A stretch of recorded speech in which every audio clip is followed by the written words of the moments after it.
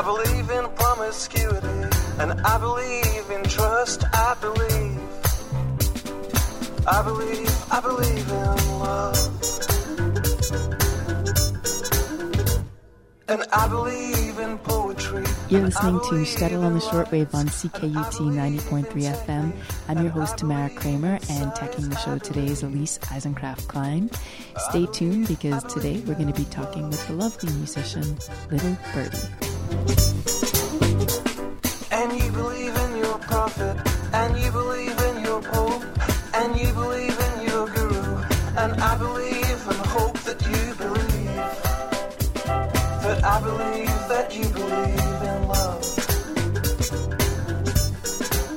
'Cause I believe in anything if I believe that you believe in love. I believe.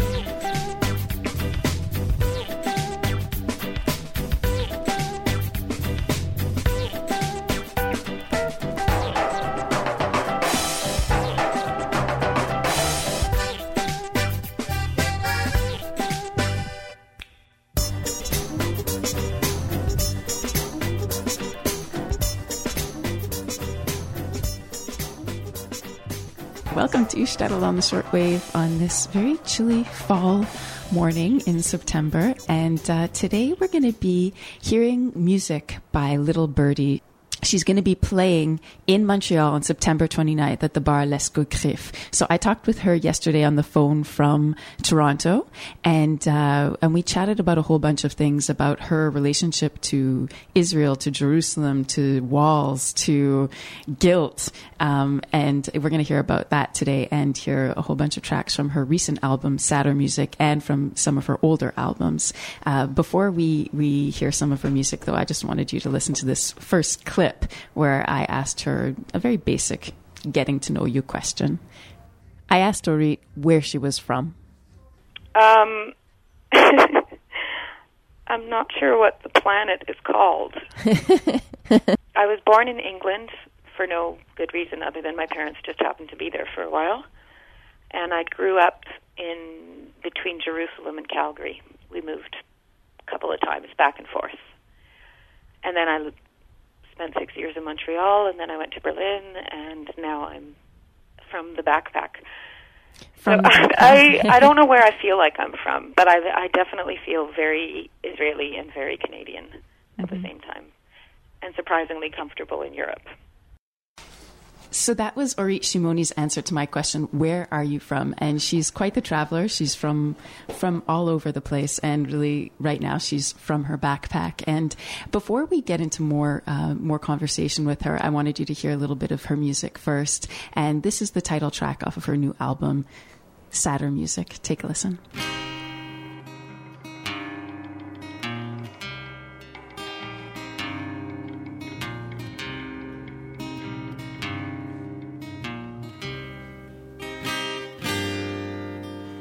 Silver skies, that's no surprise. The bombs that fell will fall again. And you can only bend, suspend, but in the end, you know.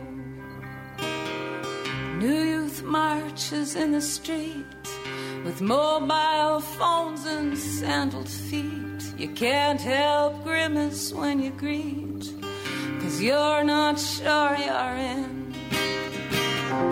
Magic juices come and go, the brew is weak, the serving's slow, and you're never so high, you don't feel low, but you wanted sadder music.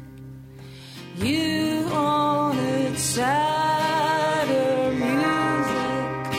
You wanted sadder music. You wanted sadder music. So here you go.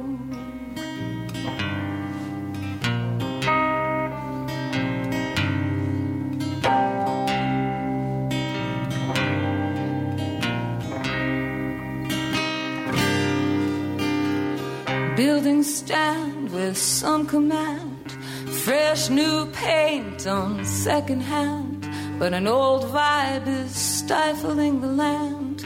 and it doesn't seem to go. Ghosts are standing everywhere with glowing wounds and vacant stares, and you can't step or stand nowhere, 'cause you are in their way. Memory is open wide, announcing still the great divide. It makes you want to cry or hide, but you wanted sadder music. You wanted sadder music. You wanted sadder music. You wanted sadder music. So here you go.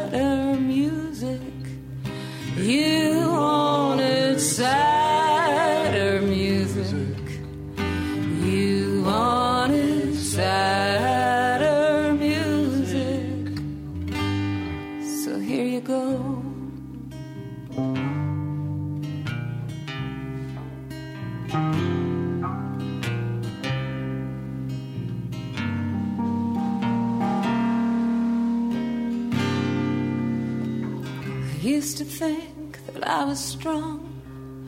Turned out I was so wrong, and there is nothing left but song. But you wanted sadder music.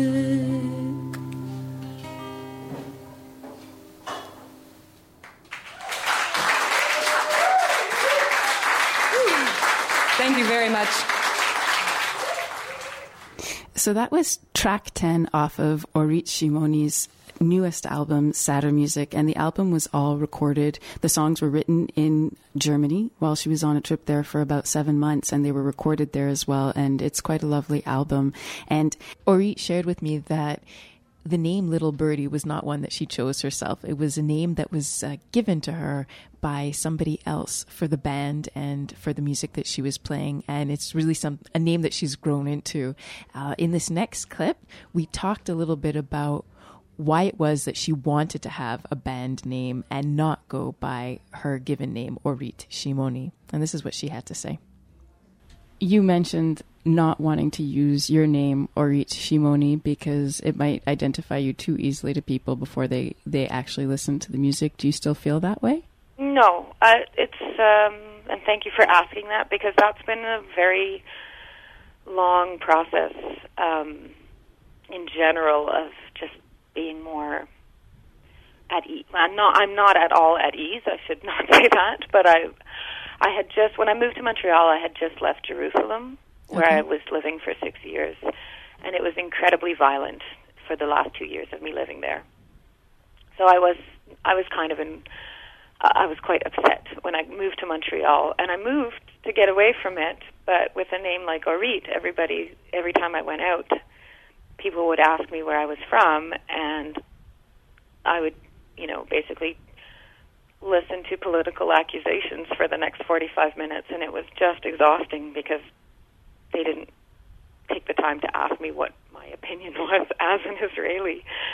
So I was just sort of fed up and sad, and I kind of resented having to get into it all the time just because of my name. So I was having issues with it anyway, and then put the music out and just thought, I didn't want to deal with it. And now I've, with this album in particular, where I've put very explicitly Jewish material on it and have even written about it in the liner notes, I think you can't really escape your culture, your gender. You sort of you have to come to terms with it. I don't think I'm done coming to terms with it, Mm-hmm. but it shifts. Being in Berlin really changed things for me. How so? It was. I went with this very honest intention. I have two grandparents that came from Germany, and they escaped in the nick of time.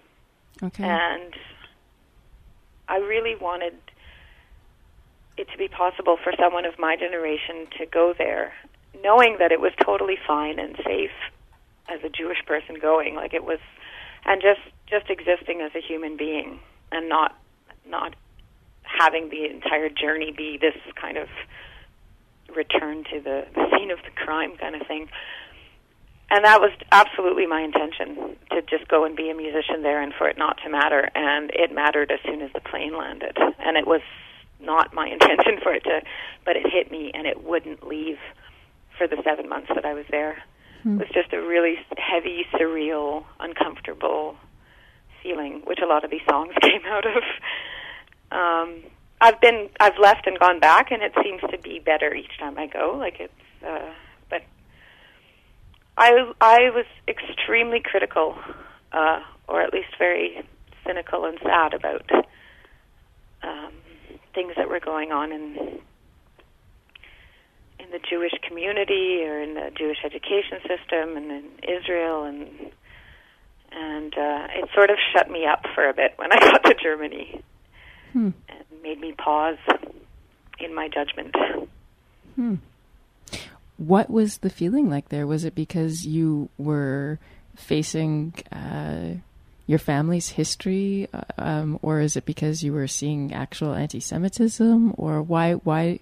What did you experience when you were there that affected you so much? I think there were two things. The first one was just like a really visceral, sensory association problem. That's the best way I can put it. When the plane landed, as it was landing, the first thing I caught out of the corner of my eye was a factory chimney stack. And it was reflex. Like, I didn't even have time to think about it. It just, and my head went, chimney stack. Holy shit. It was here. And I can't help the flooding in of associations.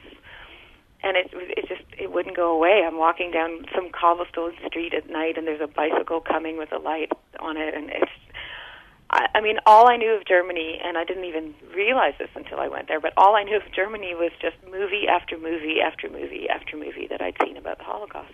And so it was like a film set in a really grotesque way, with actual people walking in the city that had nothing to do with it, really. And then there's these plaques in the sidewalks that are, I don't know at what point they put them in, but they're golden plaques in the cobblestone that have the names of Jewish families that were taken from those homes. And you walk around and you kind of pause at them, but then they're everywhere, and you can't stop at every single one. So there's a real sense of Jewish ghost city at the same time that there's this thriving, bustling community going on. So that was Orit Shimoni describing a little bit of what it was like for her to first land in Germany, and what kind of feelings and experiences she had to process while she was there, and a lot of her feelings went into the new album that she's produced and that she's going to be playing songs from at Les Coquerets on September 29th. We're going to be back and hear more from Orit, Little Birdie, and more of her music, but first we're going to take a break for an ad, and we'll be back on Shtetl on the shortwave. From September 21st to September 25th, Pop Montreal invites you to join its series of free panels and workshops with artists and members of the music industry at its Pop Symposium. Come for a workshop with the founder of Latin Soul, Joe Batten, a talk on composition with Meryl Garbus of Tune Yards, a class on Indian music with Babukishan Daspal, and a range of skill-building music industry conversations. Or join us for our evening ticketed Captain Beefheart Symposium with Gary Lucas at the elusive Cinema L'Amour. Visit popmontreal.com for more info, a CKUT co-presentation.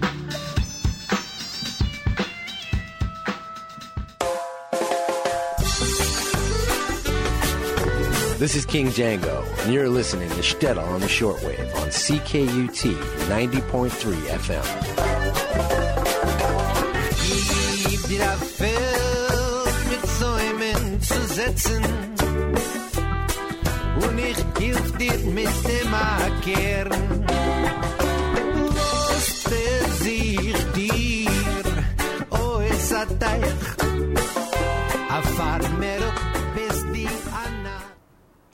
All right, we're back on Shtetl on the shortwave, and yesterday I spoke to Little Birdie, also known as Orit Shimoni, and we talked a lot about her new album and a little bit about songs from her older albums too, which are very beautiful. And I asked her about one of the songs that I liked from her older album. And by the way, most of her music doesn't deal with Jewish content, at least not overtly, but I chose, I guess, to talk to her about some of the songs that did have Jewish content. And one of them is called The Temple. And I asked her what it was about. It had to do with a trip that she took to Israel and how she felt while she was there. So this is about the song, The Temple. I wrote it on a trip back. I left in 2003. And this was a couple of years later. I was teaching at this Jewish school in Montreal, and there was a conference for the teachers. So I was on this conference, and it was beyond emotional to go back, because when I left, I left quite traumatized. It was like I said, it was really, really violent when I was last living there. So I was very on edge about going back, and we were on this trip, and of course, like an education trip, you're going to be going to all these workshops, and they're all very positive and very emotional, and so there was this like love-hate affair going on in my entire being as I was back in Israel. And we went to the old city, and we're doing this tour, which I actually said, like, can't I get out of these? I've lived here for 13, 14 years. I don't need to go on a tour. And they're like, nope, you got to go on the tour with everybody else. Okay.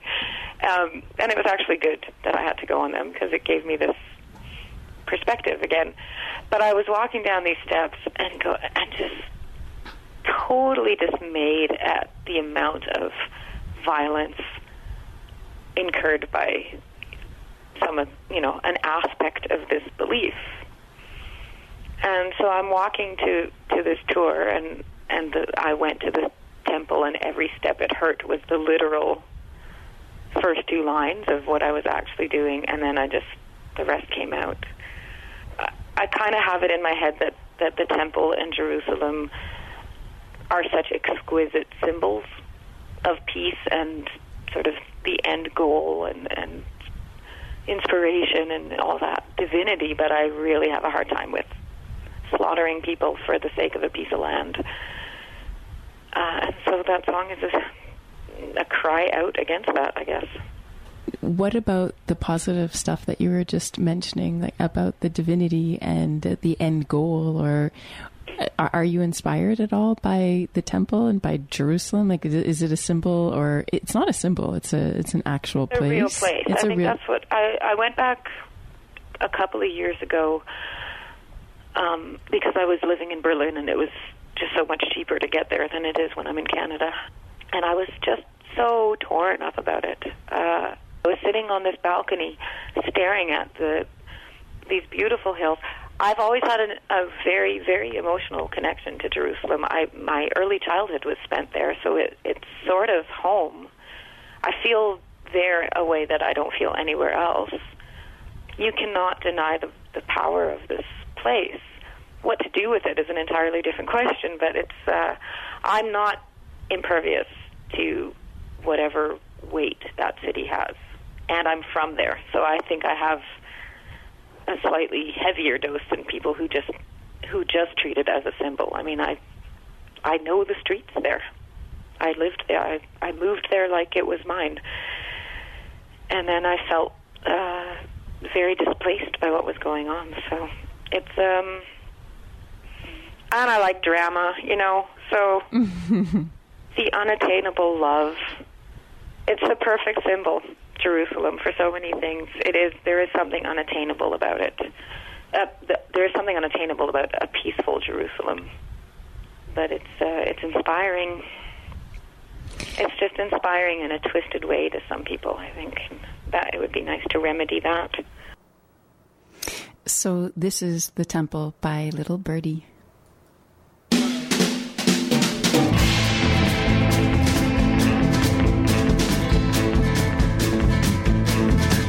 Well, I went to the temple and every step it hurt. And I cried, Lord, won't you carry me, travel now for you. There's blood on my hands, but I did it all for you. Well, only cold stone and only silence.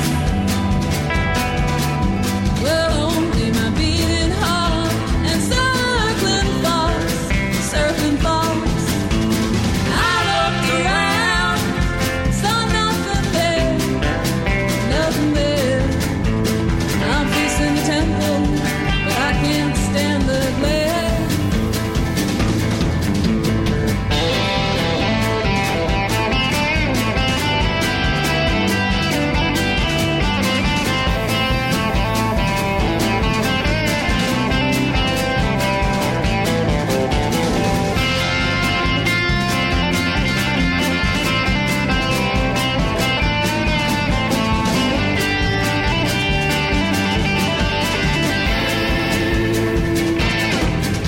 Well, where is the water to wash away these great mistakes?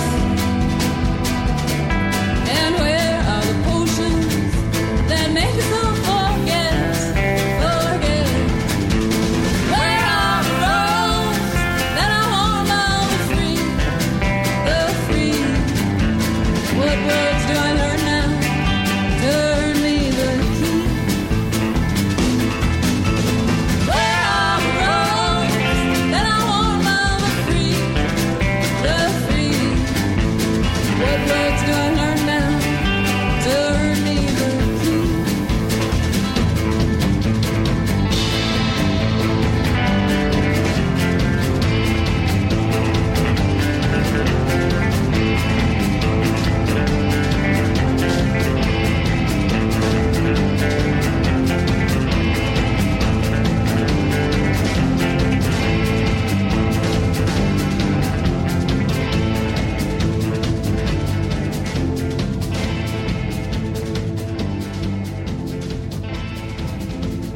So that was The Temple by Little Birdie, and we talked a little bit more about some of the music on her new album, Sadder Music, which was recorded in Berlin. And of course, the issue of Walls came up, and this is what she said about her song on the album called The Wall.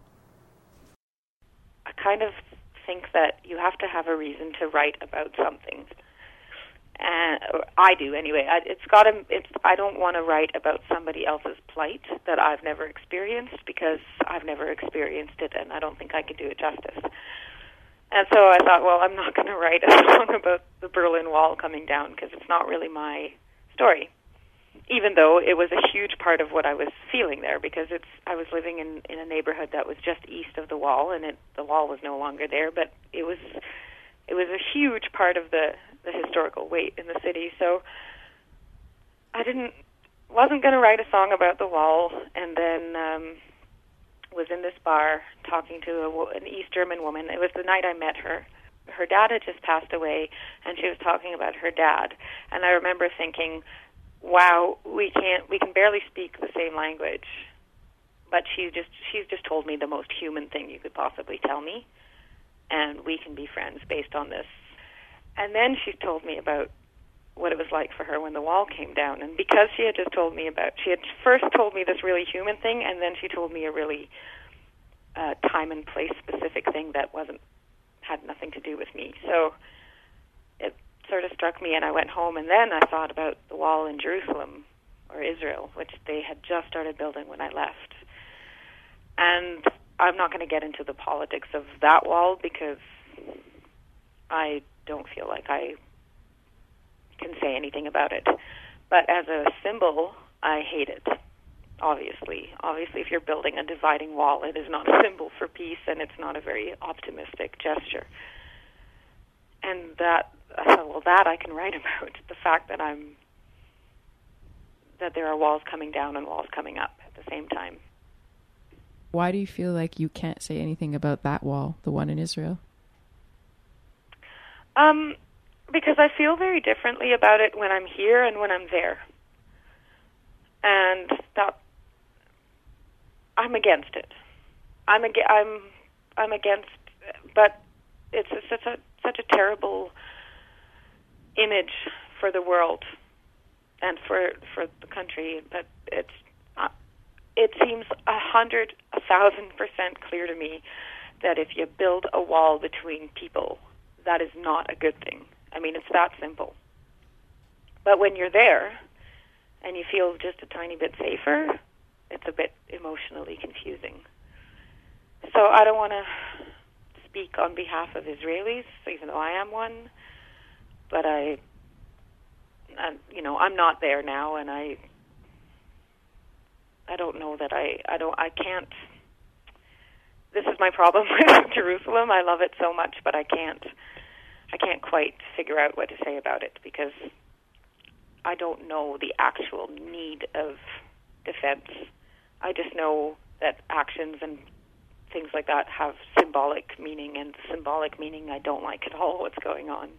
That was Orit Shimoni talking about how she feels about the wall as best as she can. It's definitely a difficult issue, and this is a song off of her new album. It's called The Walls. I was having a very drunken conversation one night in a pub with a very lovely East German woman who was telling me very excitedly about her experiences when the wall came down. It was cool. And I went home and I thought about it. And I thought, man, that's really upsetting that she's telling me the story about the wall coming down, and where I'm from, they just put one up. So I wrote an imaginary conversation between me and her. Part of it's real. The rest is imaginary. It's called Walls.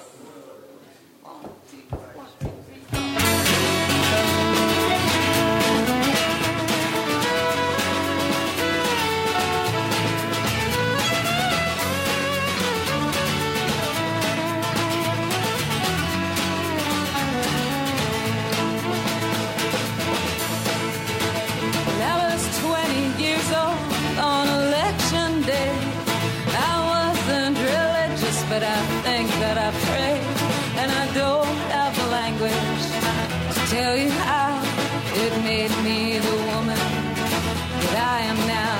But when the wall came down,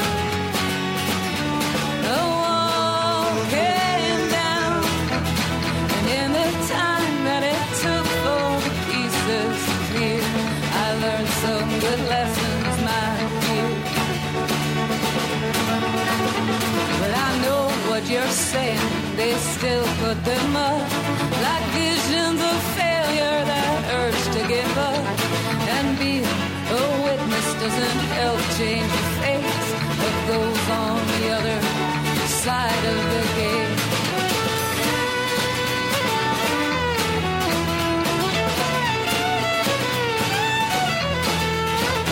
But when the walls came down,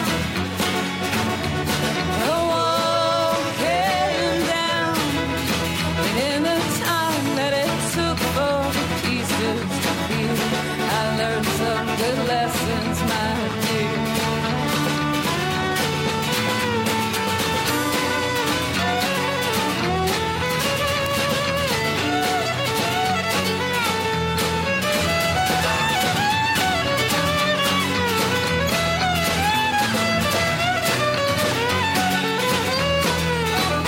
I can't give you a promise that it will be fine. The fate of your people may not be like mine, but people see reason, it's happened before. Sometimes it takes time, sometimes it takes war. The walls come down, the walls come down, in the time that it takes for the pieces to feel. There are some good lessons, my dear.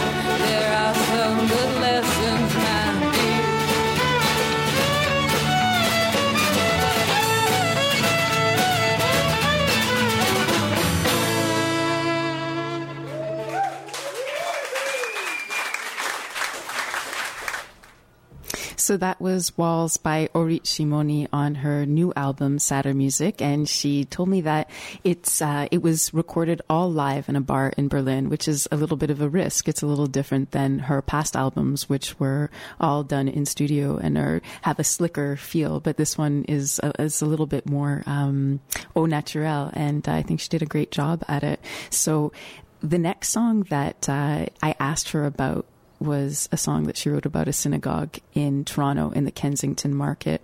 And I think she said it was called Anshe Minsk. And this is the story about the song on her new album called Old Synagogue. I went to this synagogue while I was in Toronto, and I don't go to synagogue. This is not part of my routine.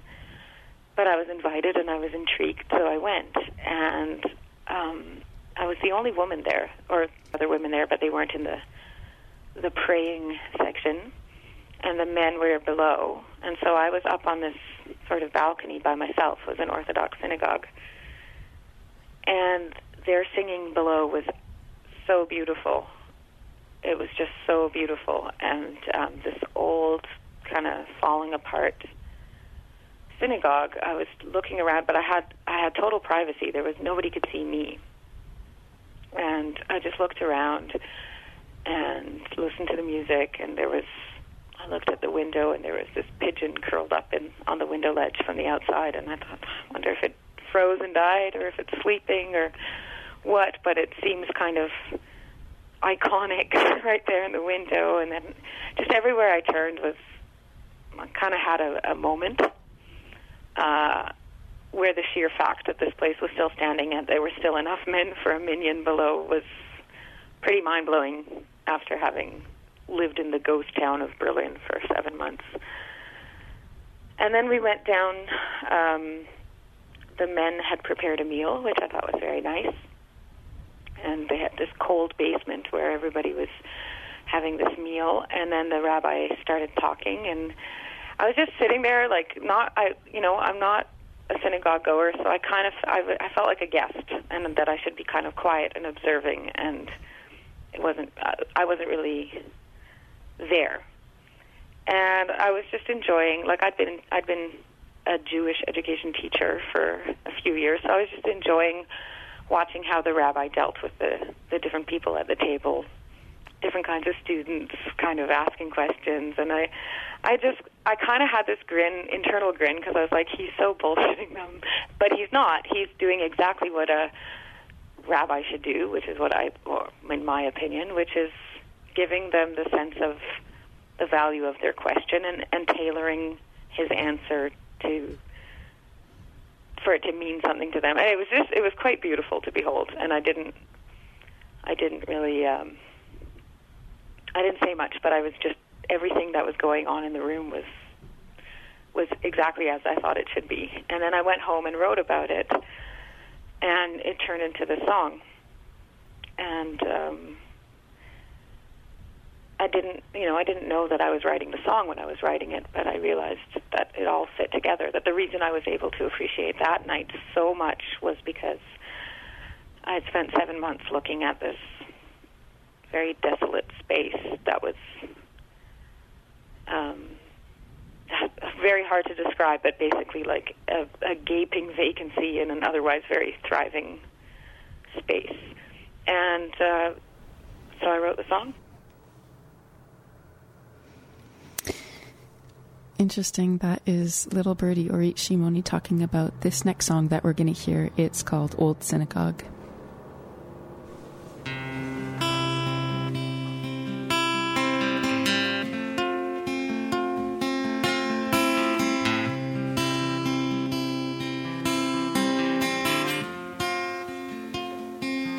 In an old synagogue in Toronto that I visited after Berlin, a wise old fool for a rabbi who wore simple clothes and a grin. There was a pigeon in the window, not sure if asleep or dead, and a pregnant cat in the basement who was seeking to be fed.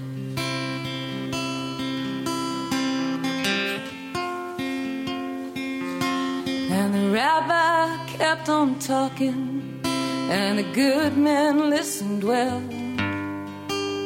He talked a lot of nothing, he was just an empty shell. But the words that he was quoting still meant a lot to me, about Joseph and his brothers and what traitors we can be.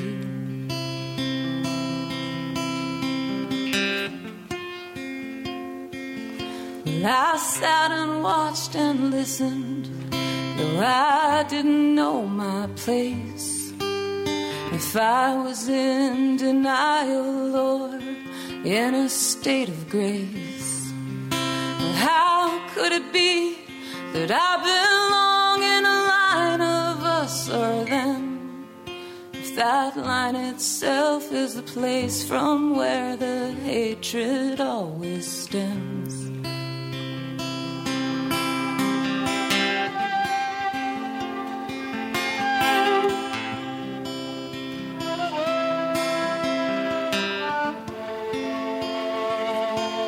Golden plaques in the Berlin streets where God's children used to live tell the tale of a fall so massive it's a struggle to forgive. It's not the people that I'm angry with, no, it's with God above. I don't know what you call that, but I don't call it love.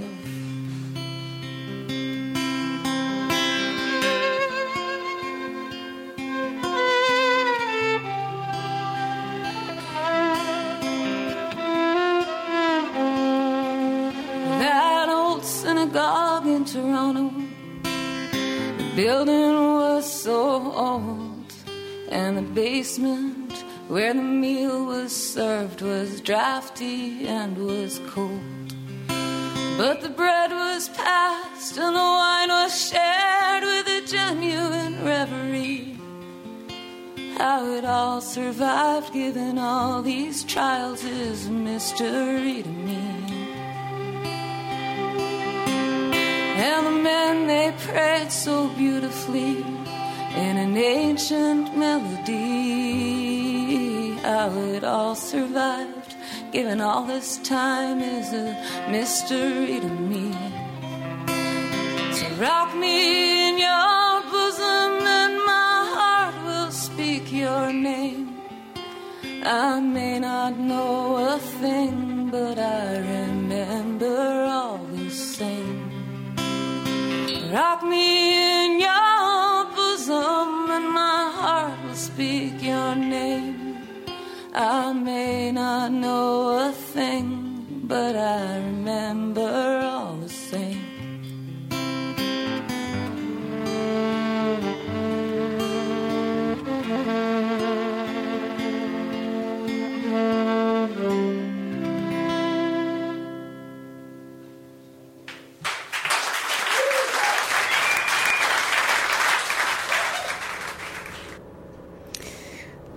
Very beautiful, beautiful, touching music by Little Birdie. I can't wait to see her and to listen to her when she plays at Les Coquerets on September 29th. I'll definitely be there. And if you're enjoying this episode of Shtetl on the Shortwave and you want to listen to it again, or you missed some of it, or you want to share it with a friend, you can go to shtetl.montreal.com, and a little bit later this afternoon it'll be up there for download, or you can download it from iTunes. And there's all kinds of great media at shtetl.montreal.com. There's an incredible article up right now. It's by Joseph Rosen. It's called In Defense of Self-Hatred, and it's a really good read, funny, and it just talks about this favorite Jewish pastime, self-hating, and whether it's actually a positive thing. So we're going to take a little bit of a break for some ads, and then we'll be back with more from Little Birdie. Cupid McGill and Cupid Concordia present School Shmuel the Organizer, your radical guide to your often unradical school. Keep track of your busy life, read about campaigns and community groups in the city and on your campus, and get involved. Copies of the School Shmuel agenda will be available at Cooper McGill, Cooper Concordia, CKUT, and across the city by September 6th. Suggested donation $2 to $5. Visit our website, schoolshmuel.coopersmcgill.org. Justice for Missing and Murdered Native Women and the 2110 Center for Gender Advocacy present 3 events. Please join us on the bus to Ottawa on Monday, September 19th for this year's Walk for Justice rally. The bus leaves at 7:30 a.m. from 2110 Mackay. It will meet walkers who have come all the way from Vancouver to raise awareness about missing and murdered loved ones. On September 30th, come to a talk with Cherokee academic, author, and activist Andrea Smith, who will connect systematic violence against Native women with ongoing battles over land. It's at 6 p.m. in H110 at Concordia University. Finally, join us for the 6th annual Sisters in Spirits March and Vigil for Missing and Murdered Native Women on October 4th at 6 p.m. at Cabot Square. For more details on any of these events, visit center2110.org or call 514-937-2110. That's 937-2110. This is a CKUT co-presentation.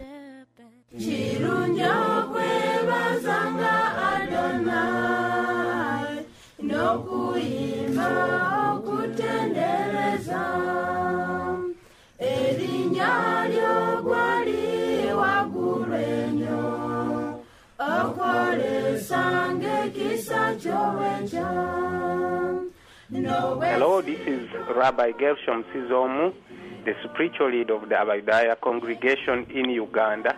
You are here live on Shtetl on the shortwave.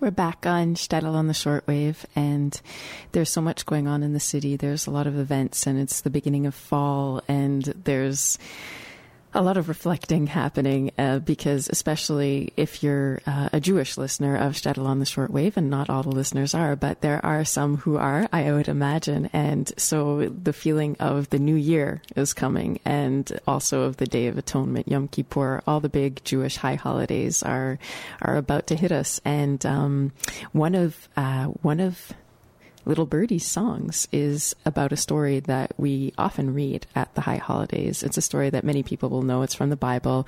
It is the story of Abraham and Isaac, and the song that she has on her first album is called "O Abraham." And I asked her why it was that she decided to tell that particular story, and this is what she had to say. Why did you want to write about that story? I don't know. At the time, I had just gotten to Montreal, and there was a lot of bluegrass gospel around me that I loved, and it was sort of a little bit of a joke to me that I wanted to write those kinds of songs, but didn't really think I should write about Jesus. I was trying to think, is there a way, I wonder if there's an Old Testament thing I could do. And then I was actually, when I was writing it, I was thinking about somebody whose parents were actually named Abraham and Sarah, and they had pretty horrible custody battles over him. And it just fit really beautifully together with that story, which I have always had a really big problem with. The sacrifice of Isaac never sat well with me, or the near sacrifice of Isaac, and so those three things together just... it came out. Interesting. So what's so bad about the near sacrifice of Isaac? That's such a beautiful story of almost murdering your son. Dad, would you ever do this? Would you ever say yes? Yeah. No. Actually, I'm afraid of getting myself into trouble by saying the wrong things, but I fairly recently, went back and read the beginning of Genesis in Hebrew, which I prefer. And that's another part where I kind of get Kabbalah because there is definitely something magical about the Hebrew language. But really was quite horrified at the beginning of Genesis. I was like, not so sure this is a good God. But I do think there's a moral development to God as the Bible continues, so we'll just leave it at that. Okay. A moral development to God. Interesting. This is Little Birdie and her song, "O Abraham."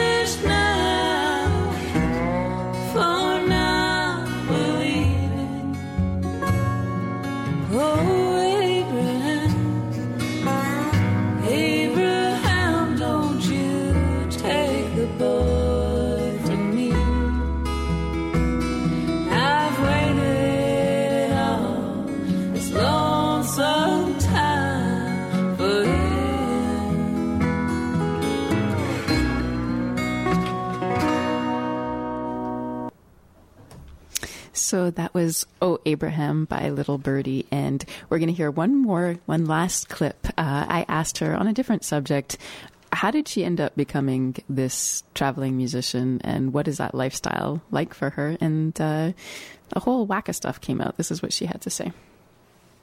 I think I've been writing good songs, but I've been writing songs since I was about 14 or 15. And I always just kind of did it. And, I would have little cafe gigs when I was in high school, and then I traveled and did other things and studied. I had a whole other life other than music. And when I got to Montreal, it just started to take a more serious path. And once one album was out, and once I did my first 5-day tour in Ontario, it just built. It just became what I wanted to do more of, and was really, really just curious what would happen if I did it. But it took a long time until I was ready to quit day job and just go for it. And I'm still making it up as I go. When I was still working and I was applying for little festivals and stuff, and they said, don't mention that you have a day job. That's not the story people want. And I thought it was such a ridiculous thing. I'm like, well, if they like the music, the fact that I'm working shouldn't interfere with that.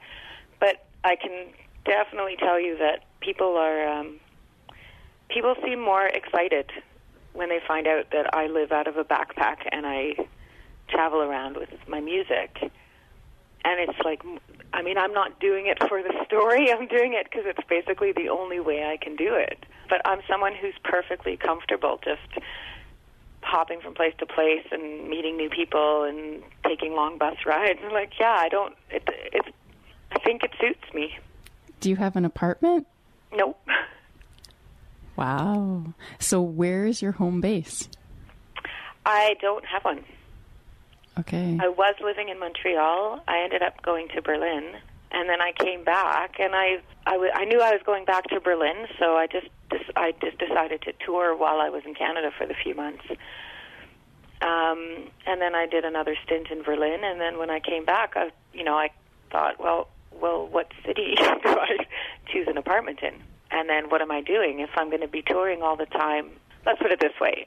I'm teaching myself how to do this as I go. I'm touring a lot more than I used to, but I'm still not touring nearly as much as I should be to make any kind of actual living off of it. So I can't pay for an apartment right now, but if I could, it means being on the road even more, which makes it even more stupid to pay for an apartment. So I'm just not really sure how to do it, and I keep moving. You're making me think about Sukkot. I think I must be just Exodus phase.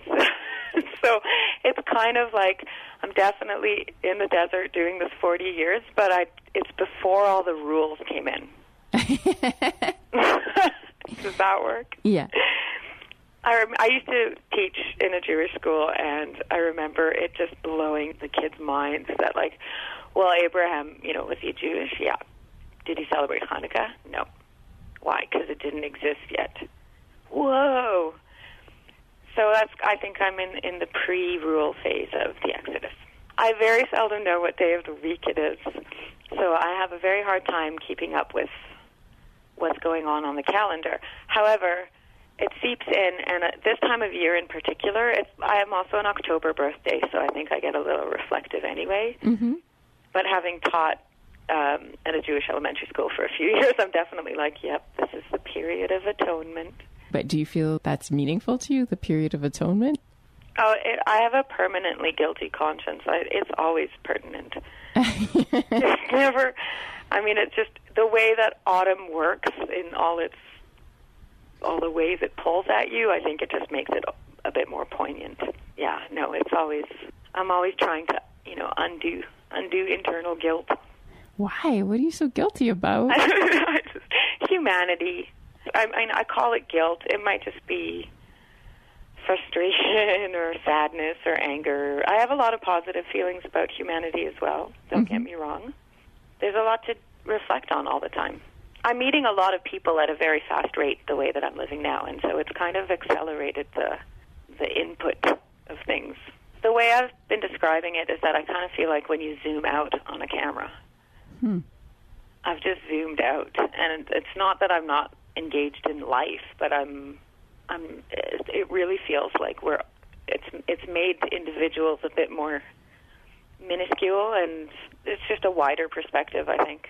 Would you recommend this, the traveling lifestyle, the moving, wandering lifestyle, to people? my opinion about humanity has definitely become a lot more positive since I've done this. I think when you work a day job in an institution, it will bring you down. So, but zooming out, I mean, however people do it, they should do it, of course. So that's Little Birdie, zooming out, and she's going to be playing right here in Montreal on September 29th at Bar L'Escogriffe, and I'm definitely going to go check it out. She's got some very beautiful music, and we're going to go out with a song by one of Shtettl's favorite artists that lives in Berlin. His name is Daniel Kahn, and this song is off of his recent album, Lost Causes. It's called March of the Jobless Corps, in solidarity with the strike at McGill. Thanks so much for tuning in to Shtetl on the Shortwave, and we'll be back in a couple of weeks for the Yom Kippur special.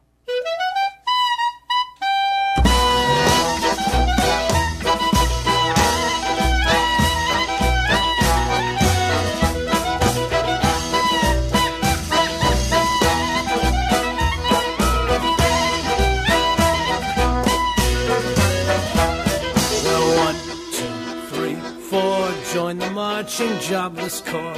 No work in the factories, no more manufacturing.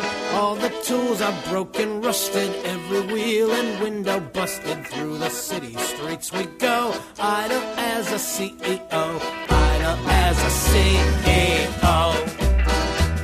Well, 1, 2, 3, 4, join the marching jobless corps. We don't have to pay no rent, sleeping in a camping tent, dumpster diving, don't take money. Every bite we share with 20. Let the yuppies have their wine. Bread and water suit us fine. Bread and water suit us fine. Well, 1, 2, 3, 4, join the marching jobless corps. Worked and paid our union dues. What did years of that produce? Houses, cars, and other shit for the rich's benefit. What do workers get for pay? Hungry, broke, and thrown away. Hungry, broke, and thrown away.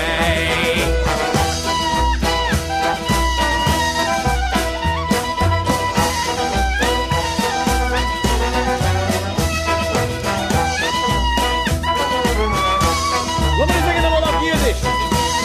Mi sta che è un altro problema.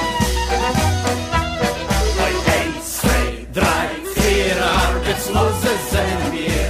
Nicht gehört Kadoshim lang in Fabriken Hammerklang. Es liegen Keilen, kaum vergessen's nennt. Der Jabber sei schon fressen. Gehen wir rum in Gas. Wie wir in Pust und Pass. Wie wir in Pust und Pass. 1, 2, 3, 4 Arbeitslose sind hier. Jahrelang die Arbeit schwer